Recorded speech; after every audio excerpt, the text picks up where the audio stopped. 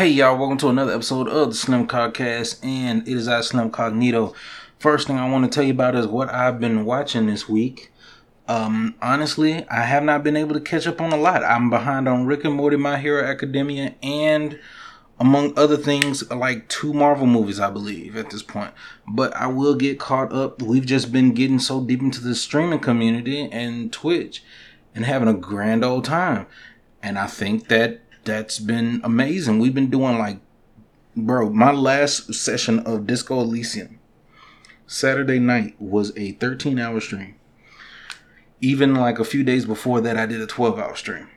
So it's just a lot. But we were gearing toward finishing up Disco so we can get into the Metroid month, which is all month this month of August. Started already on August 1st. You can go ahead and see the VOD over on Twitch. It will eventually be uploaded to YouTube.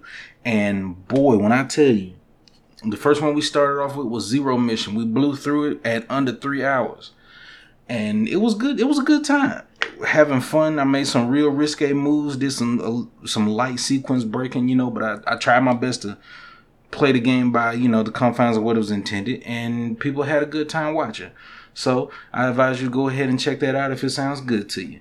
And on top of all of that, I've also still been moonlighting playing on Control. I haven't beaten it just yet, but I am pretty close to the end, it feels like. And I can't really put much time into it because I'm busy. But also, aside from being busy, there's just other things to do. And I mean, not to mention, I think I've explained ad nauseum how I feel about Control in the last 2 episodes. So let's move forward.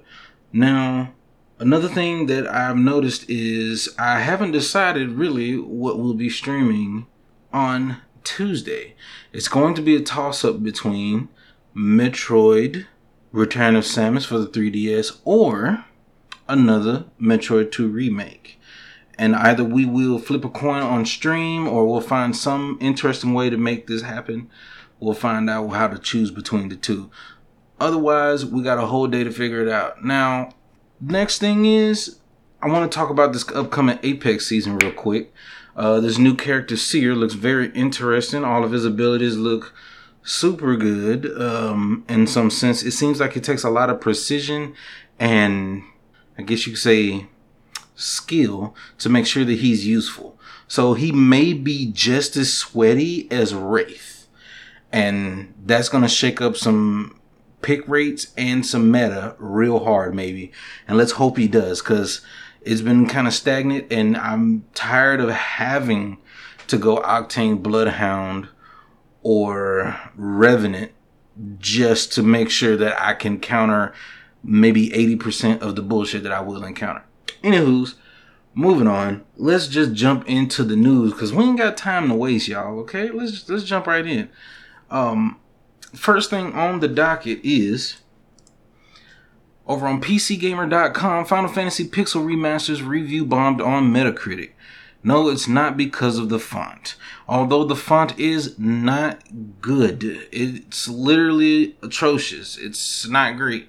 But the thing about this is Square Enix decided it would be a good idea to release the classic Final Fantasy titles aside from just leaving them trapped on the iOS and Android devices and bring them on over to PC and other console platforms. Now, the thing about this is they are kind of sprite demakes, and they are not what those would expect to be the original versions of these games for, say, when there were already remakes of these existing games, because Final Fantasy 3 was once on the DS. Now, the thing, was it 3? I think that was 3. Yeah. So, here's the thing. There's a lot of people up in arms going crazy about this when literally they knew what this was going to be, and they're still mad about it. Of course, Square Enix should have done better, so they are justified in their anger, and these people should be complaining. Square Enix should be giving them something that is, let's say, up to par with the hardware that they're being offered on. But I say that we should let more of the Final Fantasy veterans weigh in on this, because I just got into the series around 2012, 2013, and since then I played maybe 7 different Final Fantasy games. I've done Crisis Core 7, 8, 9, 10, 1, 6. So yeah, I've done 7 Final Fantasy games. No, 15. That'll make 8. But yeah, this is, in my opinion, it's not something I would have purchased even if it was on iOS, and I wouldn't care if it's on current platforms. And if it's PC that people are complaining about, we already know they got many options aside from just the official market. So let's just leave it at that. But I do feel bad for those who are on console and wanted to play those classics again. Now, moving on to the next thing on the docket, NintendoLife.com, the NVIDIA Shield shutting down Nintendo Wii game downloads in China. There was an NVIDIA Shield revision specifically made for China to sell, that made a deal with Tegra to sell Nintendo titles from the Wii, meaning like Punch-Out!, Super Mario Bros. Wii, and Donkey Kong Country Returns at a 1080p HD resolution. And it was exclusive only to China. And now it's recently going to be shut down, so you cannot download Nintendo titles any longer on NVIDIA Shield. And that's only in China. I don't really have a horse in this race and can't really get mad, but I don't really see the issue in allowing this deal to go on. It's more to it than we don't know. So honestly, let's just move on. But that sucks for China. And I feel like the one thing I will say about this, I feel like this is a move from China and Tencent. One of the biggest things that Tencent's been doing lately that's been so scary is they're forcing people within China to play on mobile because they own a huge chunk of the mobile market, and they make a ridiculous amount of money from mobile games and MOBAs on mobile from microtransactions. They make a ridiculous amount, so much that they have amassed the wealth to be able to purchase all of these companies and keep making these different games to the point where Pokemon Unite is now one of the more popular MOBAs right now. And it's literal trash because people can just pay to win.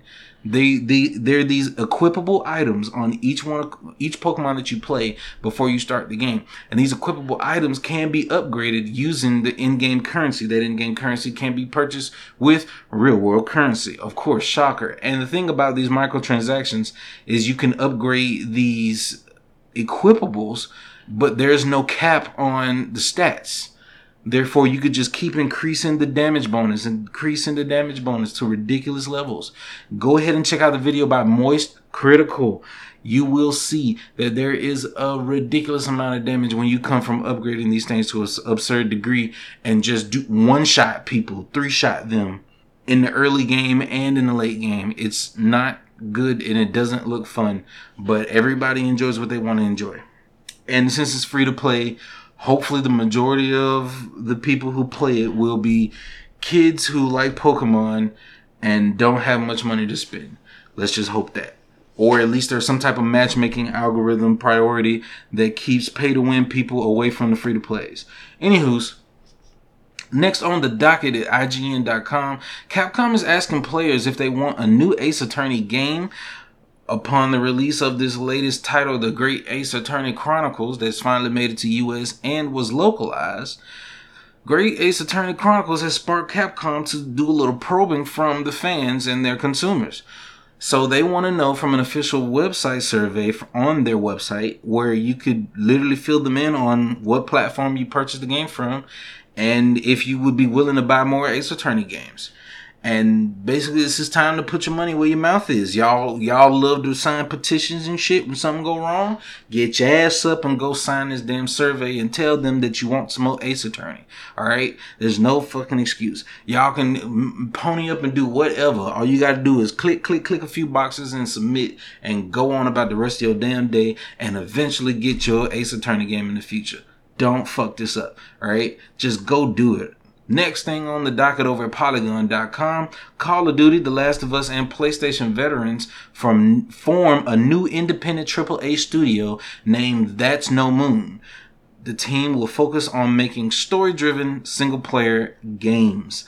Alright, there's not much more to say here. This is basically just, bust and headshots of the people who are included, CEOs from these old places and whatnot who have come together. There's no mention about any of the games they're going to develop. So I don't give a damn at this point. You know, it's nice to see that they have come together to do such a thing. I think we've reported on this before in the past, but now it has come to fruition. It is official, and being that it's independent AAA, that would mean that they have amassed a certain amount of money into this company to do and perform things on a AAA level of development based on funding, yet they don't have to answer to a publisher. And this is going to be great. Can't wait to see what they churn out. Next thing on the docket, Overclocked 3D. Sony confirms that they will be working with Nix's software on new PlayStation to PC ports.